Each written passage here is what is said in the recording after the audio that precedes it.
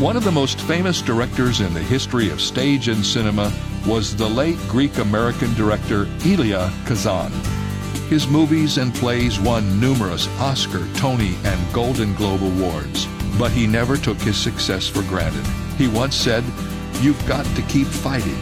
You've got to risk your life every 6 months to stay alive." His words make life sound dangerous, but I think they are realistic.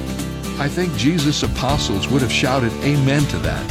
The key is to make sure that with every risk there is a reward, which makes risking our life in service to Christ a win-win.